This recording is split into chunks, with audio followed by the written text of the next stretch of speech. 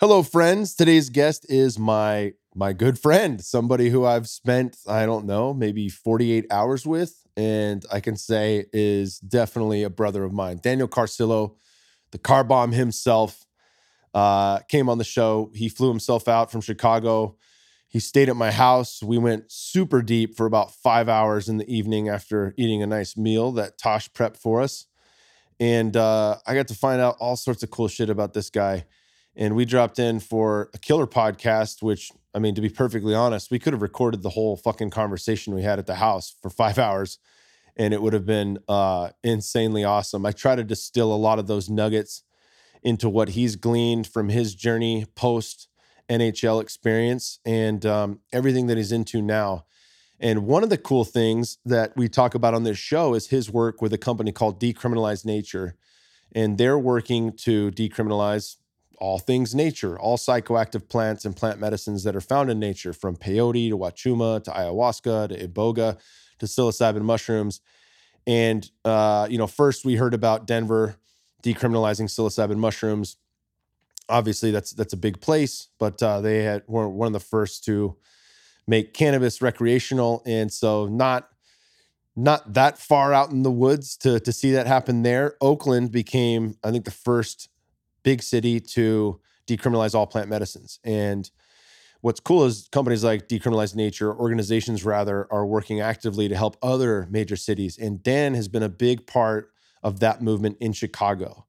And it looks like right now it's going to go through. So keep your fingers crossed. Chicago will be the largest city in North America to decriminalize all plant medicines. But we dive into that and so much more on the podcast. Remember to support us by leaving us a review, click subscribe. That way you don't miss an episode. And for sure, help us out by digging into some of our sponsors. Wabe is absolutely one of my favorite CBD products I've ever taken. They have one of the best tasting flavors that I've ever had is the cinnamon flavor. It's a 100% organic, USDA certified organic farm. They use 100% CO2 extraction. That means no nasty additives or anything that's in there. No pesticides, herbicides, nothing that's going to hurt you. It tastes phenomenal. Cinnamon is my favorite by far, but they have an unflavored as well as a lemon flavor. And they've also got some really cool drinks coming out that are water-soluble sodas that have no sweeteners, no carbohydrates, nothing nasty in it. And of course, they have some really dope new creams. So check them out at wabe.com/Kyle. That's WAAYB.com/Kyle for 10% off any of their products. And last but not least, the Onnit apparel line has evolved a lot over the years, from Primal t-shirts to our Ops Trucker hats, and we strive to make it better and better. Now we're designing custom performance gear right here at Onnit HQ with input from athletes and trainers that are able to really put these garments to the test. After months of R&D, we're releasing the latest additions to our training tech collection that includes stretch tees, shorts, and the next generation of tech tees. So if you're looking for another way to optimize your workout, this gear was designed just for that. Check them out at onnit.com/Kyle for 10% off. And remember, if you hit up kingsboo.com and leave me your email address, you're going to see literally every supplement I take. And don't worry, I'm not just a homer putting out only Onnit supplements on there. I show you the Onnit supplements that I take most consistently for cognitive function and pre-workout and sleep. And of course, I include everything else, some of which are in a legal gray area. So you can get all that cool information by leaving me your email. I'm not going to bombard you with a ton of emails. You'll get one monthly newsletter after the welcome letter, which is going to let you know which guests I have coming up on the show, what cool wisdom and information I've gleaned from the guests, and anything that I find to be fascinating, from the books that I'm reading to the different protocols that I'm trying out right now. So get that all at kingsboo.com. Thank you guys for tuning into the show. And I know this is going to be a good one. Check out my boy, Daniel Carcillo. All right, we've been clapped in. I'm fucking very excited. It's a really cool thing. I'm positive that I watched you in the Stanley Cup final. And I would say, if I'm being perfectly honest, I'm a casual fan of hockey. I like watching. I don't have like a favorite team, even though I'm from San Jose and I've fought at the Shark Tank. But I follow the guys. I'm buddies with a few. And, we talked about sharing some experiences with Colin Wilson and a lot of I got a lot of love for the game. But it was only when a friend told me everything that you're into now, where I was like, holy shit, I have to get him on the podcast. Right. This is phenomenal. And it's cool how small the world is we really realized like there's only a few degrees of separation from anybody. Mm-hmm. But we got you here. You came in last night doing some work with your business partner, and then we had dinner and got to talking for about 4 hours and went pretty deep. Yeah, we should have had a fucking mic set up for the dinner conversation. No doubt. Well, let's jump in. We got a lot to cover. One thing I always like to do is just get background. So talk about life growing up. You grew up in Toronto? Yeah, I grew up in a small town, King City, Ontario. About when I was growing up there, 10,000 people. It's now exploded to 30,000. But a very small community. Everybody knew each other. Never lock your back doors. Never lock your car. And everything revolved around the hockey rink. So from a very young age, if you weren't playing hockey, you weren't a cool kid. You weren't in the in crowd, so to speak. And from a very young age, I really resonated with the game because of it was my emotional release. You know, when I was growing up, there were things in my upbringing that didn't really sit well with me, and I was able to go to the rink and just unload all of that stuff. And hockey it's probably like the best anger management. You know, Theo Fleury talks about it a lot, and you can really get a lot out on the ice. And what I was really attracted to, I think, is now in doing all of this research, understanding that flow state. And, you know, when you're playing hockey and you're so singularly focused, everything just, all the exterior stuff just disappears. So I really love that aspect of it. And then obviously growing up in it, the more camaraderie that I had with teammates and how connected we were and singularly focused on doing that, something, executing something, that same goal was really attractive to me. And, you know, I was never a kid that was like, I'm going to make the NHL. And so I have, you know, other interests in life for sure. But you know, I don't know, my higher power just chose me to do that. And a lot of really amazing things have happened in my life, and I have everything because of hockey, because of this game. But there's been a lot of suffering too. And it's brought me to a point of trying to heal myself the last 3.5, almost 4 years, spiritually, mentally, physically, you know. And then I think that's, you know, obviously why our paths crossed. Yeah, that's it. I mean, that when you think of total human optimization, which is on its tagline, like that encompasses all the things, you know. It's not just the physical. It's not just about fitness. Right. Yeah, it's funny, you know, when you're talking about some of the childhood stuff, kind of lights that fire, you know. And it's not, I don't want to paint with a broad brush and say that anybody who fights in the NHL or fights in MMA had it tough growing up, but I would say that probably the majority did. You know, probably the majority had something that lit that spark inside. And it's a really cool thing to see if you learn how to funnel it, and then you get other tools after hockey. Right. But let's talk about some of the, I mean, there's no doubt you've been outspoken about the NHL's treatments of players and the issue around concussions. And so we're going to get into that. I want to talk about, you know, the medical history of your career, what it's done, the place it puts you in, some of your friends that are no longer here, and then we can get into some of the ways you dug out of that. Great. So I think a good place to start would be, you know, the physical toll. You know, I kind of touched upon it at the house this morning, but, you know, when I left the game, physically, I was in a pretty bad place, mentally, a much darker place. And basically, in doing treatment, you have to prove that it's not a pre-existing condition. So what I did was I went to a chiropractor who just basically did a whole body scan, x-rays and CT scans of my whole body, and handed me a booklet saying, all right, you got 2 horizontal tears in both ankles, arthritis in the ankles. I've had my ACL done on my left knee, my MCL done 4 times, no PCL on my right knee, my MCL done 5 times on my right knee, arthritis in both knees, orthoscopic hip surgery on my left hip, had my abdomen stapled back to my pelvis. I have no labrum in my left shoulder, arthritis in both hips, arthritis in my left shoulder, arthritis in discs in my neck, and numerous tears, and 7 diagnosed concussions, 2 broken noses and 3 lost teeth. And, you know, I've mentioned it before, like, you sign up for that. I think that when you're playing such a physical game at such a competitive level, that there is going to be some physical ailments. What almost killed me were those 7 diagnosed concussions, and then the mental health complications that followed and the cognitive dysfunction. We just never were told about anything. We weren't told about the risks. And then you delve in after I see some of my friends pass away. They had 10 keys for the same deadbolt. After my friend Steve Monador passed away, I went into a dealership in Chicago, and they said, "Oh yeah, the manager said, I talk to Steve every day." I'm like, why is he calling you every day? And he said that he would go into a restaurant or a mall, forget where his car was, and they'd have to beep it for him every day. Shit. So these things start to really weigh on you and scare you. And especially with what I saw him go through when he was at the Blackhawks, they cleared him for 4 concussions in just over 12 weeks. A lot of ultimatums, and then when he was suffering, nobody was there to help him. So things have to change. Things definitely have to change. And what you want to do is I want to try to honor Steve Monador's legacy. Because there's a case moving forward now against the NHL, and I think it has the potential to change the world. As far as how we look at sport-related concussion, which I told you yesterday, there's no such thing. Like if you leave here and you get into a car accident, you're probably not going to call me up and say, "Hey, I just got one of those car accident concussions."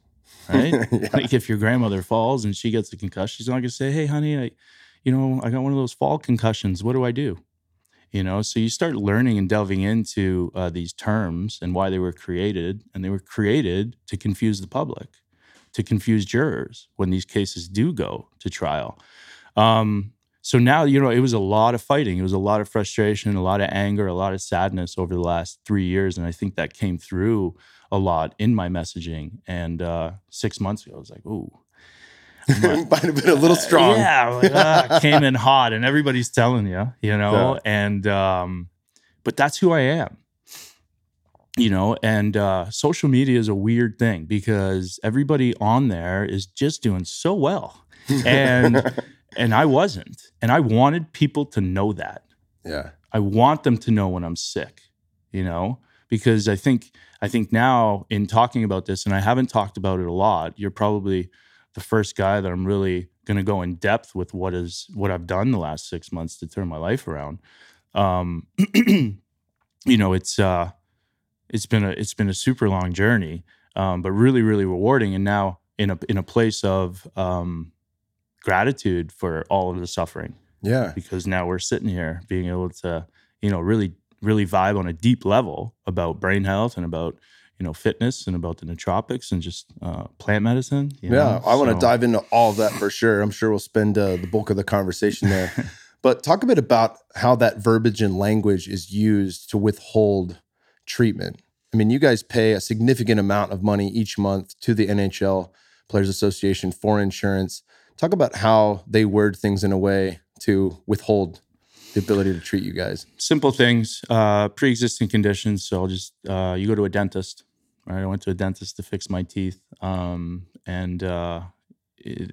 told them, I'm like, you can't say that I'm a grinder because of hockey. You can't say that my bottom row of teeth are basically null and void because of, all the Red Bull and you getting home and you're just, still jacked up when you're going to bed and you're grinding.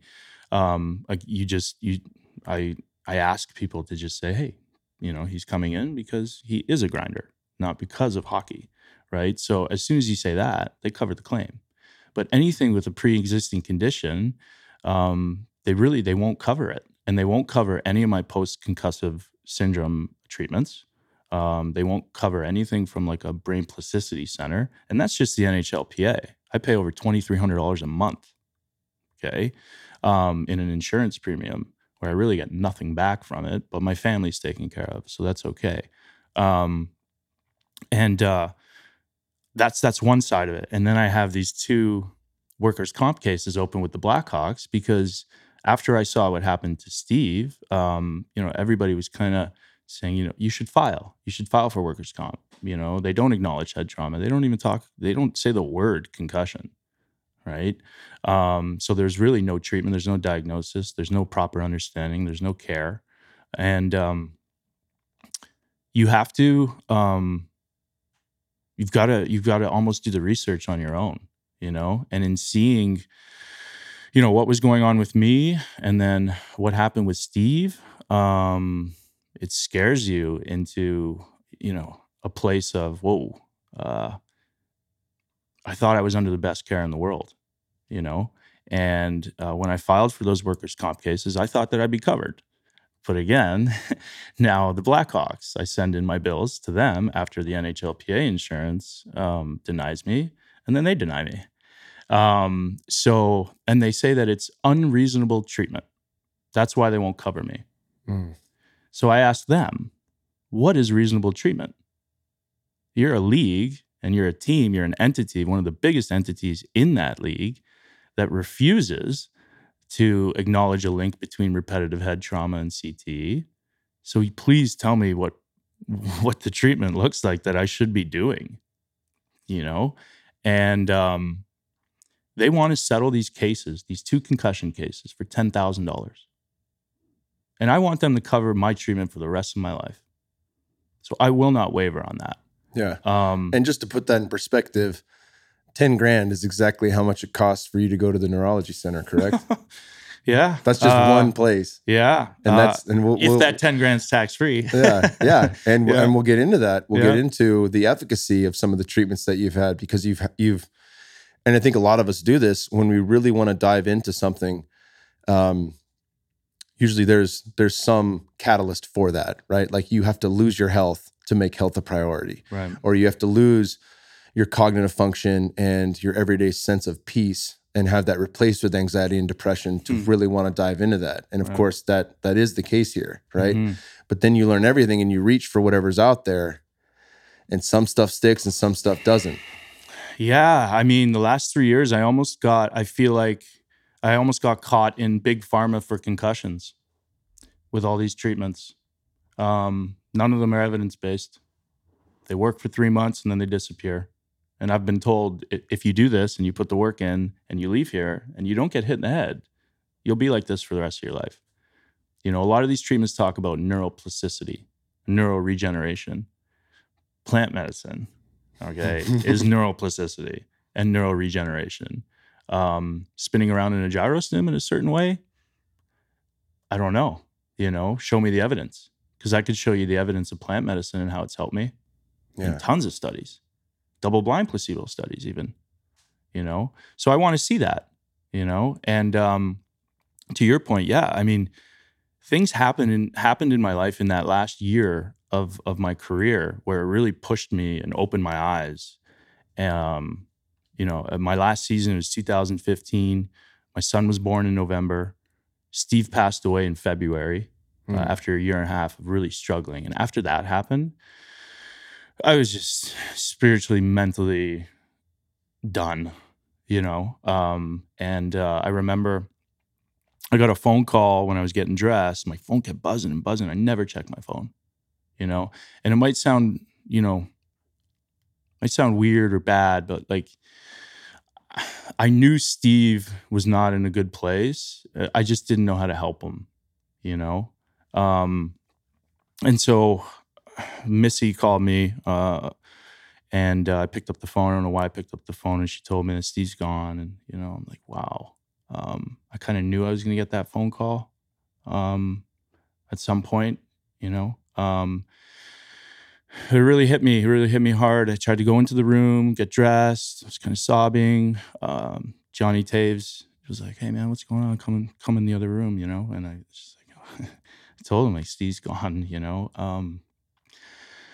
Tried to, he gave me a hug. Gathered myself. Don't show, right? You got to be tough. Like, don't distract anybody from the game. We got a game to play.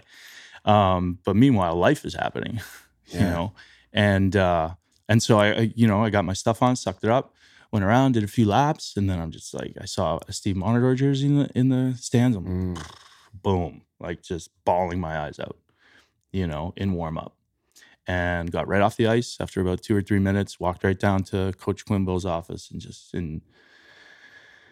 just bawling. He hugged me. He's like, I just found out, go home, take your stuff off. And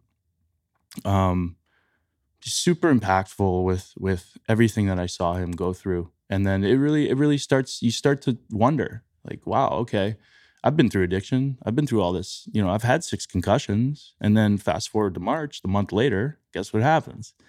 I haven't played a game for 20 or 30 games, and then they stick me in a game against Philadelphia Flyers because we're already in the playoffs, and my job is to protect these guys. And so here you go, Dan, you know and I end up getting my 7th concussion, and I wanted to fight. I want to feel something else. I don't want to feel this sadness and this frustration. And so I wanted the guy to hit me. That's how much pain I was in. And after that 7th concussion, I remember the symptoms were just really, really bad. I couldn't look at my phone. I couldn't sleep. Light sensitivity, surge speech, loss of appetite, really just loss of motivation to even go into the rink. And that scared me into thinking about, retirement. And I did. I ended up retiring after that season because of my symptoms just never went away, and ended up winning the Stanley Cup that year, my 2nd Stanley Cup. And I was so angry at the league and at the Blackhawks, like, that they called me for the banner raising, right? To come in a suit, and I didn't go. I just did not want to be there. I was one of 25 guys that won the Stanley Cup last year, in 2015. And I did not want to go to that rink. Like, that's the place that I was in, And so you continue on this journey now, and I fell into addiction after my career. Signs and symptoms that I didn't recognize, that I've never been educated on, wondering what the heck is happening to me. You lose that sense of self, your purpose. Like, it's just like the onslaught. And then my grandfather passed away, my number one fan. Nobody in my family or even around me, these are the first 2 deaths in my life, plus retirement, plus a kid being born. All this stuff's coming at me, and I couldn't handle it. I just wanted to numb out. And so I did for a while, until I had the aha moment when my son was starting to put 2 and 2 together when he was 6 or 7 months old. And he's like looking at me one day. I'm like, oh boy. He's starting to formulate thoughts. I'm like, okay, I'm going to go. Packed a bag, went to Malibu, and got healthy. And then ever since then, it's been a journey to just regain my brain health and regain that impulse control. I had a lot of impulse control issues, regain my sleep, communication with my wife, empathy. Yeah. Like, I was just fighting everybody and everything around me for a good 3 years, until about 6 months ago, when I got introduced to let's talk medicine. About that, you did a post recently. I mean, it'll be, by the time this comes out, it'll probably be a couple months ago, on Twitter that just blew me away. And so you had the scan. Was the scan right before the plant medicines or right around? Because that was about 6 months ago, right? April 3rd. Yeah. It was at a time where I'd exhausted all options, treatment options. I'd paid well over 6 figures out of my own pocket. And I was in a position where I couldn't do that anymore. I don't know how that's sustainable for anybody. And so I go in, QEEG, basically maps your neurological pathways of the brain waves, delta, theta, beta, and compares those results to somebody your age. Okay. And I got that test, and that test sent me into really bad depression, anxiety, and then ultimately, because the test results were shit. Brutal, man. Just no good. Yeah. And it's like, okay, I've tried Mox acupuncture, functional neurology, craniosacral, ART, simple stuff like reflexology, changing my diet, certain drugs, and nothing worked. So that's where, and I talk about this a lot, hopelessness sets in without any other options, right? And thank gosh that I had this trip planned with a former teammate of mine, Riley Cote, to Boulder, Colorado. And he wanted to introduce me, now that I didn't have the rink, Jet Ice with the little kids, and then the rink inside of the practice facility at MB. Now I was able to kind of like, okay, I can start dipping a toe into other things so these parents don't think I'm off the reservation, you know? And ended up going there, and it saved my life. You know, I didn't do that QEEG thinking that, okay, I'm going to go get plant medicine and I'm going to come back 6 months ago. I'm going to retest and it's going to look sick. I went there searching. I was at the end of my rope, you know. I'm a 34-year-old man. I have a car, I have a roof over my head. I have 3 beautiful children. I have a beautiful wife, and I want to kill myself. What is that? Yeah. You know? So I had to figure out how to break myself out of that. And they introduced me to a hero dose. Psilocybin. Yeah. And 90 minutes of like a dry heave purge, which was like the anxiety and the depression coming out. And it showed me that I was stuck in this loop. You know, I didn't recognize the farm that I was on, but I was stuck in this loop. And Jeremy from Boulder Hemp and Riley were just there to guide me. Riley came to me. His face was skewed out. He looked like a reincarnation of God. Oh, wow. And Jeremy, when he put his hand on me to kind of calm me down, it was like, whoa, how big is your hand, man? It's like super warm and comforting. And what I found there was that anytime I walked away from them, I got back into that loop. Anytime I was connected to them, I felt so good. But I kept wanting to walk away. So I felt this pull of like good and evil. And and then the next morning I wake up and I feel different. And I'm not stressing about the same things anymore. It seems like, you know, that I really like that analogy from Michael Pollan of the fresh snow. Yeah. Right. That you can go now. It's all open for you. Right now, You don't have to continue to live the same way where I was fighting everything. So my cortisol levels were spiked and just super impactful. And then I'm like, okay, I'm a science-based guy. Okay. If I do a workout to my trainer, you tell me why I'm doing single leg. Tell me. Oh, for my VMO? Okay, great. I'll do it. Tell me, and then delving in, like, okay, why do I feel this way now?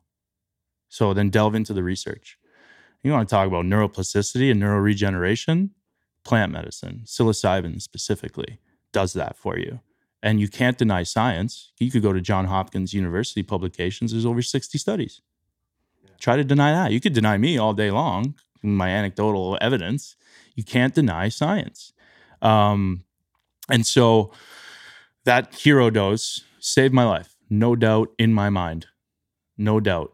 And I've been on a path ever since of continuing to grow my own medicine now. I'm growing my own CBD, researching more about mushrooms and not just psilocybin, turkey tail, lion's mane, reishi, cordyceps, shown in double-blind placebo studies to break up amyloid protein that causes Parkinson's, Alzheimer's. Yeah, and that CTE. all that shit goes up. You know, you look at CTE, you have abnormally high levels of amyloid beta plaque and tau proteins, which are both linked to all neurodegenerative diseases. There we go. Yeah, that's a big word. Yeah.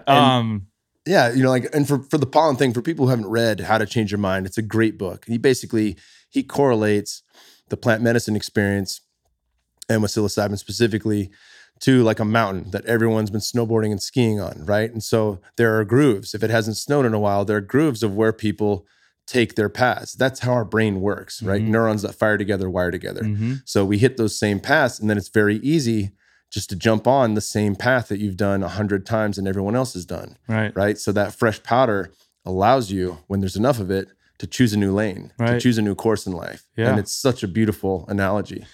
My view of the world was skewed. I thought everybody was out to get me. And the way I was raised in that hockey world, and I was a fighter, I'm going to fight. I'm not a flight guy, even in the real world, you know? And it just allowed me to think of things differently. And then what it did was it allowed me to change my negative self-talk, which I think was huge for me. I'd wake up at 8 a.m. and I'd be like, oh, what the fuck? Like, get up at 7:30, Whereas now it's like I wake up at 8 a.m. I'm like, I'm in a pretty good place. Thank gosh I'm not getting up at 3. Yeah. Like I have been the last, 2 or 3 years, And so I'm able to pat myself on the back and I'm able to motivate myself now, which was not the norm. I operated out of anger, strictly out of anger, out of frustration. I thought that that's how you had to play the game, and it couldn't be further from the truth. Like now I think about energy, I think about hate, anger, frustration, and then I think about love, happiness, and like being in the moment. Acceptance. You get so much more energy from being happy. So why is everybody teaching these athletes, specifically in hockey, if you're not suffering, you didn't play hard, I mean, I don't think that adage, I don't think that type of thinking has to exist anymore. I think athletes could be more conscious. In turn, they'll be more creative. They'll be more focused, So I would like to try to educate and in that shift, give guys maybe another avenue to think about how they're actually playing the game. When I went to rehab when I was 25 in my career, spirituality totally changed how I played the game. Because now I was thinking about, wait a minute, like I'm actually punching this. My goal is to knock this guy out. And then it's like, why? And it was hard for me to do it because now I was so present.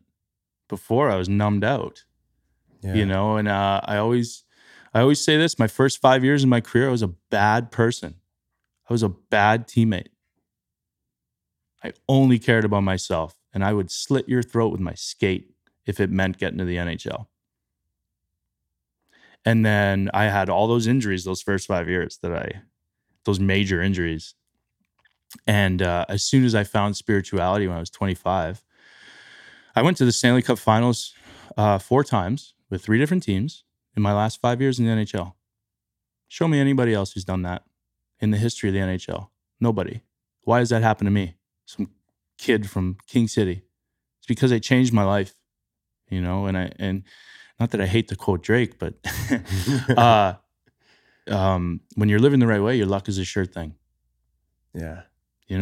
Because there's no reason that I should have gone to the Stanley Cup Finals 4 different times with 3 different teams. So specifically when I left the Blackhawks, I started with LA Kings, got traded to the Rangers. Guess who we met in the Stanley Cup Finals? LA Kings. It's like, you start correlating and thinking about the past. When you're in the present moment, all this stuff is just coming to you. Even like now, right? I'm in the present moment. I don't know why I find myself here in Austin and, talking to you. And I've been following you guys for a really long time. Super interested in what you guys are doing, changing consciousness, So yeah, it's been a pretty cool journey, like how it comes full circle like that. Yeah. And you've worked quite a bit with the plant medicines the last 6 months. Yeah. And you said your post yesterday was that you had the inclination with how good you've been feeling and how much your life has changed to go and retake the test. Yeah. I guess I didn't finish that story. Yeah. So I went to retake the test, and then yesterday I got an email saying that I have 0 abnormalities. Brain is fucking perfect. Clear. And the reason I really love plant medicine is because I feel like I did it myself. I did. Yes, Riley called me. Yes, he helped save my life. But when I work with these medicines now, it's on my own. Yeah. Because I want that, and I want that for people. I want people to be able to heal themselves, Obviously these treatments, they have their place, right? And I'm not knocking them. SSRIs, they have their place. They give people with depression a fighting chance, right? But there are alternative ways to heal yourself. And so that's my message, Look at every option.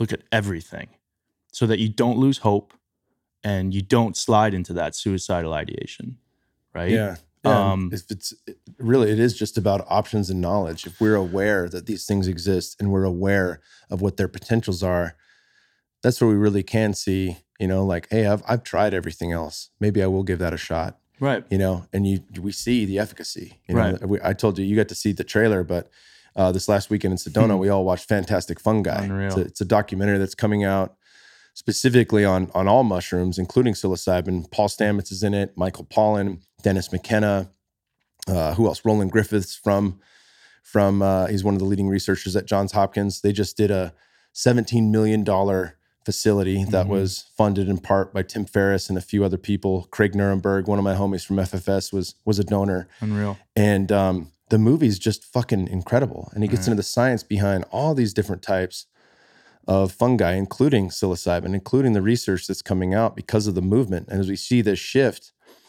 it's really cool to fucking witness it, to know like we are. Rogan talks about it all the time. Like, what a special time to be alive. We got to see the cell phone invented. We got to see, the internet invented. And if you go back in time, 200 years ago, 1,000 years ago, 2,000 years ago, life didn't change much generation to generation. Right. It was very much the same. And now we're on a fucking rocket ship ride. We are. And maybe we'll even see super intelligent AI. Like if we follow Nick Bostrom and guys like that. Maybe we see that by the time we die. But nothing is more impactful or important to me than these tools that help reshift our consciousness. And this is a conversation we had last night at dinner, was the beautiful thing about all these tryptamine-based psychedelics, and even some of the non-tryptamine-based, you have MDMA, which is not necessarily considered a true psychedelic, ketamine as well. Many of them have the ability to heal the brain on a physical level, but where they go further is that they're healing you consciously. They're healing you mentally, emotionally. They're healing you spiritually. They're allowing you to see a bigger picture that was previously not visible, right? And that was a huge message I got on way too much acid on a mountain in Sedona, was that, God is in all things. It is conscious, but I don't perceive that. I'm not aware of that if I'm living in a state of fear. If I'm in panic, if my cortisol and adrenaline are jacked through the roof, that connection to source is gone. Right. And if God and source are words that bother you, if you're an atheist, that's fine. Just think of that as your highest knowing, your intuition. No one can deny that. No. Like when shit just starts clicking for you, you're tuned in. And that's what happens in a state of flow. That's what happens in a state of peace. If you're in fucking panic and you're go, go, go all the time, getting, caffeine's the world's favorite drug, right? If you're hopped up on that shit and you don't have a practice of stillness, you can't tune into that. Right. And I think that's one of the greatest things that these plants teach us, is how to find that peace and build the bridge. Right. Right? Yeah. I mean, staying in the moment, they've really helped me to stay in the moment. And when I'm in the moment, then I can recognize when my depression and anxiety are starting to creep into my life again. Because I know my triggers, I know my signs. When I'm isolating, I'm not texting or calling anybody back, and I'm either oversleeping or undersleeping. Those are my 3 big triggers. And, I'd love to get to a point in society where we're not like, oh my gosh, I want to kill myself. Now I need to get treatment. Yeah. There can be preventative measures that you can take. And that's why I love the plant medicines. Because as soon as I'm feeling that, or when I need to go in for messaging for this business that I'm creating, or I can go in my basement with $10 in my hand and go into my own mind and work it out. And come out of that 5-6 hours later with a totally new perspective and a way of thinking. And I truly believe, even when my anxiety and depression come now, because there's good and bad days, it's lessened, less intense. I truly believe if I keep working with these medicines in a shamanic manner, I will not suffer from anxiety and depression. Yeah. I believe that, because I can feel that. No doubt. We talked about that too. Like there's no doubt microdosing has its place and it's fantastic. And I recommend the book, Psychedelic Explorer's Guide by Jim Fadiman often because of the fact that he spent 30 years researching it. And there's a lot of benefit to that. I'm going to have to put that, I won't pull up my phone, but last night I'm pulling up. Yeah, we're trading wait a minute, what's that one? What's this one? What's that one? Yeah. And, but when it comes to, like the hero's dose, the ceremony level, it just unpacks so much. Right. It's doing so much more for us than we can possibly realize. And can't fight it off at 5 grams, right? No, it's coming. It's forced surrender, whether you want to or not. The longer you spend in resistance, the harder it is. Well, that's like the so-called, people talk about bad trip. Try to work with these medicines.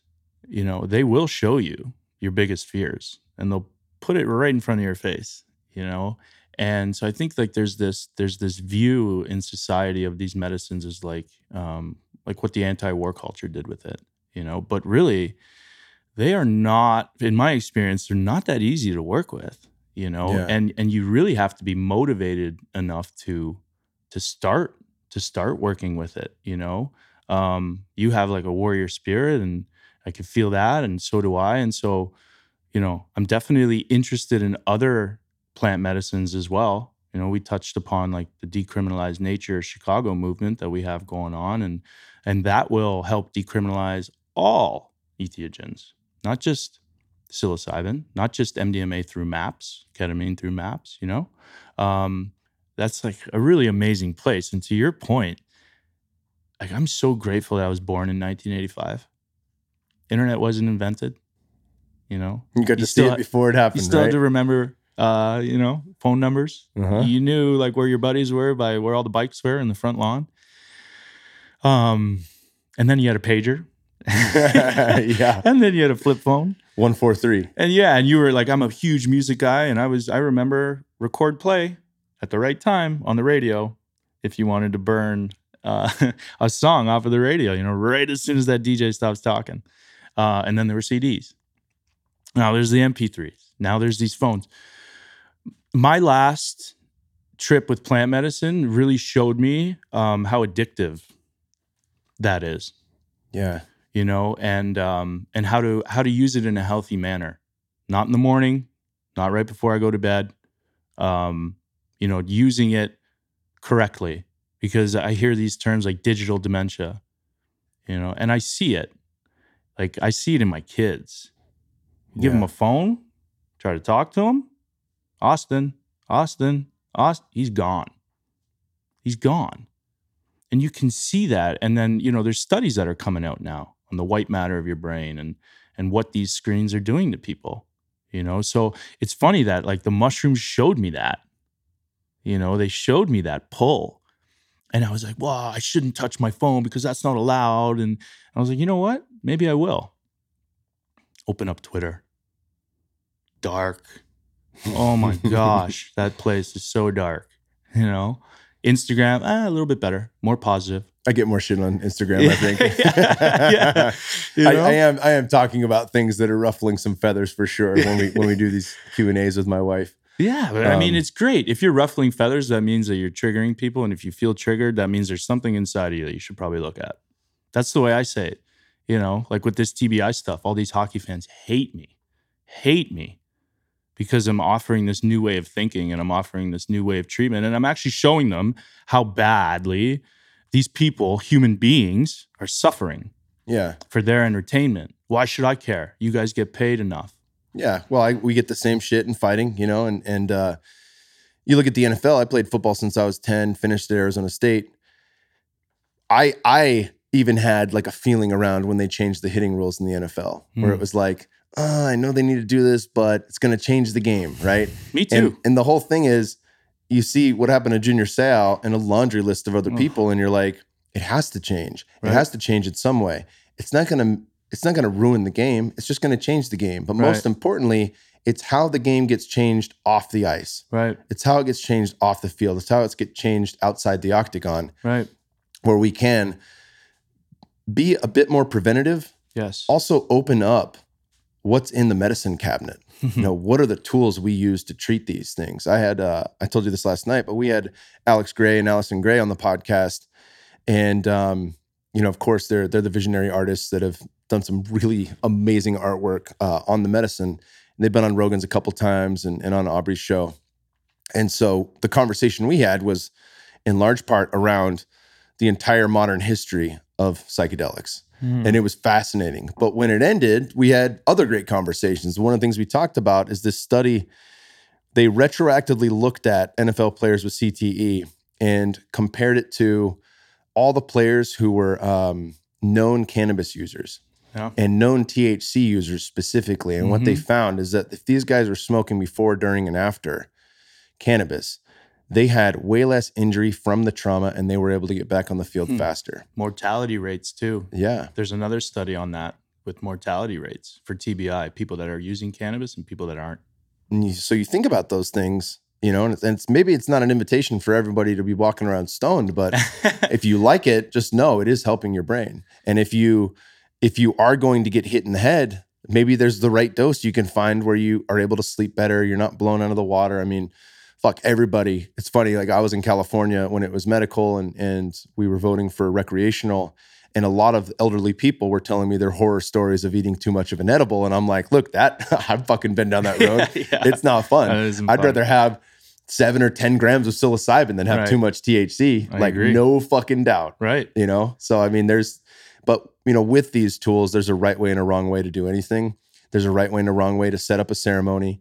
And, you know, I mean, Fadiman talks about that in the Psychedelic Explorer's Guide too. Like most of his research is on microdosing. Of course, he's gone deep. Right. And he lets you know the best practices in getting there. Right. So if that is something you're interested in, I think it's really important to actually do your homework and investigate and learn as much as you can before you set forth on, you know, a fucking big journey, right? Yeah. I mean, well, for all these people talking shit about cannabis and wondering like about the war on drugs, go and look at the U.S. government. The U.S. government in 2003 took out patents on all cannabinoids as antioxidants, anti-inflammation, and neuroprotectant.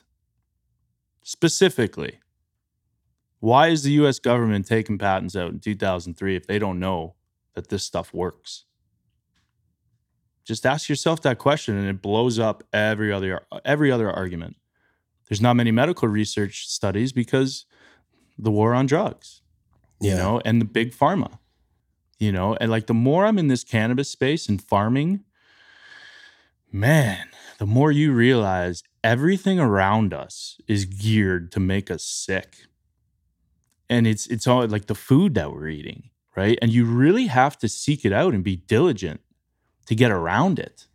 Yeah, perfect example of that is like people seem to have this this inclination. There's two things that are going wrong. One, we put all our faith in our doctors, and like Western medicine's great for a lot of things.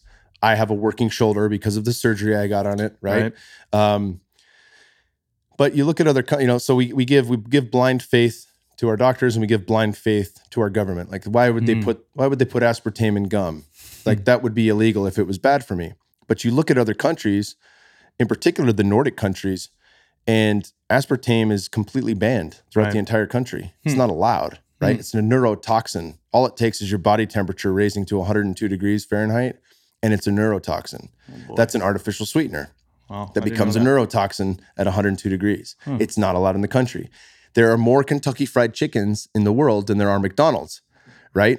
What had to happen with Kentucky Fried Chicken to get in many of those countries? They had to change the Colonel's original recipe because the MSG in it exceeded their countrywide law by like 30 times the amount that they would allow, right? So you think about that, there are places, I mean, even fucking Kraft mac and cheese, you're not allowed to have a food that's I'm not sure if I'm wording this right, but you can't have food that's marketed to children that has anything fake in it. So they couldn't use yellow food coloring. They had to use, I think it's not amaretto, annatto. They had to use annatto, a natural food dye, to make it yellow, the cheese yellow. They could not use yellow food dye. And what happened? Kraft fucking did it, and they sell mac and cheese in that country, and they still turn a profit by making that one change. No one's being held accountable here, right? And there's big money going into Congress to make sure they can get shit through. Big money. So, I mean, it's not a conspiracy theory. It's not, you know, everyone's out to get us. It's just about money. And if you follow the money, you'll understand like, okay, so how do we empower ourselves? It's by understanding this. It's by, if not becoming an expert or a master of these things, at least becoming aware and following masters and experts who can break it down. Right. I mean, it goes back to like the plant medicine and de-learning everything you think you know. You know, it wakes you up to everything around you. Wakes you up to a new way of thinking, like a new way of operating, you know? And then you start realizing, you start correlating, like, I'm not perfect. You know, I'll go to McDonald's and I'll have a burger sometimes, you know? And that, I think that's okay. But I also understand every time I drive past McDonald's, that pull, my body wants me to go in there every day. My son asks me to go So understanding that correlation once a month might be okay. It's everything in this world. The more I'm in this cannabis space, it's just not sustainable. And we're in an amazing part of history where I think most people are starting to wake up. And you talk about faith in that white coat. No. That's not happening anymore. You know why? Because you're killing young people with the drugs that you're giving them. These young people see that you are killing them. These young people know that if you push cannabis, the big pharma won't fly you to the Caribbean if you're not pushing their stuff. Yeah. So now what are they doing? People are seeking out different avenues like you, like Onnit, to get their information. Functional medicine doctors, alternative medicine doctors, you see that whole world blowing up. It is. And for it's the right amazing. Reasons. It's amazing. And with that, we see a shift with, the GPOP, the general population. We also see a shift among Western medicine where people are now becoming a bit more okay with some of these other treatments, right? And so it takes a long time. Travis Christofferson, who wrote, what's the name of the book? Tripping Over the Truth. And it's largely around the metabolic theory of cancer and how a ketogenic diet can help a lot of ailments. He has a new book coming out. You pull that up for me, Ryan? It should be out soon. If anybody knows, just yell it. Curable. That's right. And he gets into all the haphazard way we've done medicine and how indoctrinated that is and the ways that we can make that shift very quickly. And he talks about all sorts of stuff from fecal transplants to fucking you name it. Like whatever has real efficacy that has really had an uphill battle in becoming an available treatment for people. Right. Well, think about plant medicine. What does it do? Gets to the root cause of your problem really quickly so that you don't need to take the daily drug to manage your symptoms. Yeah. That's something Gabor Mate talks about a lot, that the root of all addiction is trauma. Oh, yeah, man. And so, no doubt. It's not just a chemical issue you have with a specific drug. You're leaning on that crutch because you don't want to face the thing that you may not even fucking remember at that point, right? But that's one of the beautiful things with the plant medicines is you can, all is revealed. You pull that curtain back and it allows you to process things with new eyes and new perspective. Right. But let's talk about that movement a bit because, I'm from the Bay Area, born and raised, and when Oakland passed the legalized nature, I was like, holy shit. I posted it to the gram. It was like the fucking, all I did was a repost. It was still like the most popular post I ever put out there. For sure. And of course, my mom's like, you moving back to the Bay, boy? I was like, nah. Come home. I like it here in Austin. But, I follow them now online, and Legalized Nature had posted a thing where they say, like any city you're in, you can start this movement. You can get behind it, and I'll let you fill in the blanks. This is really cool. It's kind of been made into a package you can take because they know the way to get it through. So talk about what you're doing with Chicago. Yeah. So Decriminalized Nature ended up getting in contact with them. I believe I saw it on, again, you delve into the research and I came across it. And then Oakland and Denver had successfully done it. They already have a resolution. All you have to do is bring it forth to your alderman's office and adapt the language a little bit. Just basically take out Oakland and put in Chicago. So I called them, tried to get connected with somebody in Chicago. There was this kid, Leo, who actually brought forth the resolution a day before.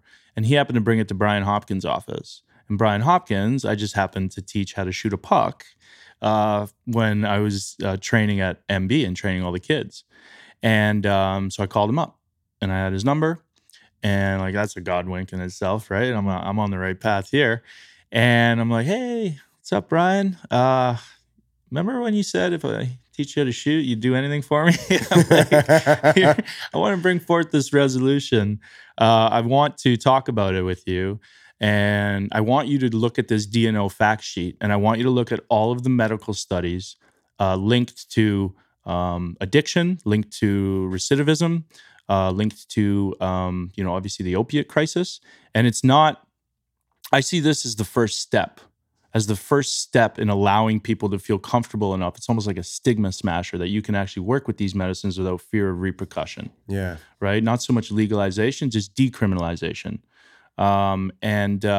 So yeah, we brought that forth. We've had really great discussions with Brian and his assistant John. Is he a member of city council? Yeah. Okay. Yeah. So he's a city council member. We were going to bring it forth on the 18th to the city council to have it submitted to the committee. But what we want to do is not just go to Brian. We want to educate every single city councilman and woman on what this can do for the city of Chicago. Talk about the South Side and recidivism, the inmate population, and how these plant medicines can help. You know, what happens when you take them? You're more empathetic. You're actually in the moment and thinking about what you're doing. It can help. And then one of the big things is the opiate crisis in the Midwest. So those two things we're super interested in. I just got an email yesterday that we're going to adapt some language to include the opiate and the recidivism. And after that, they're going to bring it forth. And I talked to a lawyer who's on the team now, and she's actually a sitter. I have a psychiatrist who's going to come and talk. I have a veteran who's going to come and talk. I have myself as anecdotal and Leo. And we are just going to tell our story and to the committee and how these plants have saved us. And then you correlate that story back to the science. How can they deny it? Can't. Right? And if you do, that's okay. Well, we'll try again. Yeah, you can keep trying, right? Yeah, for but sure. I think it's such a beautiful movement, and it's empowering to be able to get involved. If you've been touched by these things, to get involved with your city council and with decriminalized nature and really start to push the dominoes forward, right? Like as soon as you find a new treatment, it's like, all right, how do I use my platform to get this out to people in the right manner so that it can help? Because it can help. And that's what I'm all about. I'm all about, free information. Here it is. Let's help people. Let's help people recognize signs and symptoms. Let's help people move into proper diagnosis and care, however that looks, in whatever that looks, and it always goes back to brain health. This thing up here, man, operates everything, Yeah. So getting that right is really important, Well, fuck yeah, brother. It's been so good having you here. It's been even better getting to have you at the house.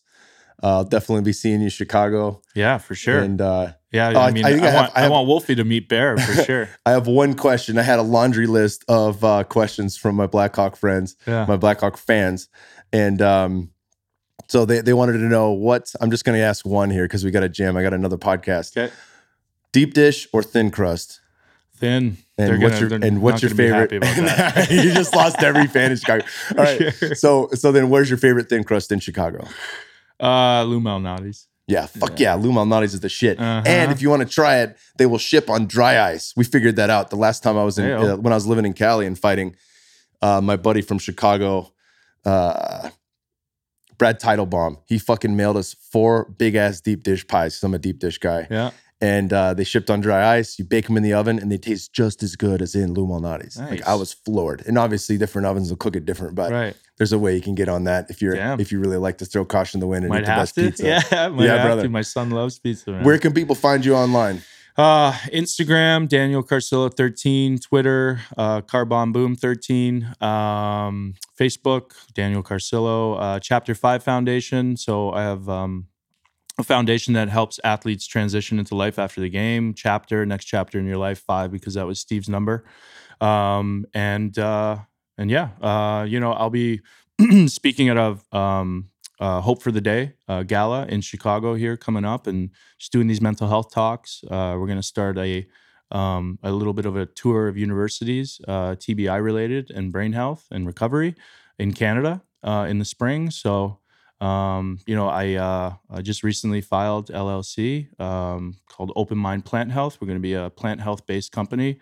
We're going to grow all our own CBD, CBG. We're going to grow all our own mushrooms, and we're going to grow all our own specialty herbs to be put into the product line that has helped me regain my quality of life. Well, I can't fucking wait to try them. I hope I get it ahead of time before anybody else does. For sure, dude. You've been fucking awesome. It's been an absolute pleasure getting to know you, and we'll do it again in the future. Same, man. Yeah, thank you so much.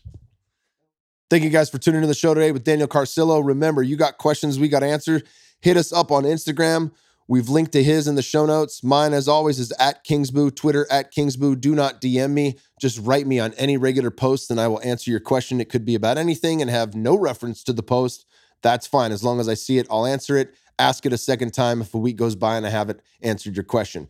Also, kingsboo.com. visit the website, leave me your email. You're going to get a supplement list for free, as well as a monthly newsletter. Once a month, I'll tell you any and all cool shit that I'm up to, the books that I'm reading, the information I'm gathering, and anything that I find out to be fascinating. Thank you guys for tuning in. Much love to y'all, and I'll see you in a few days.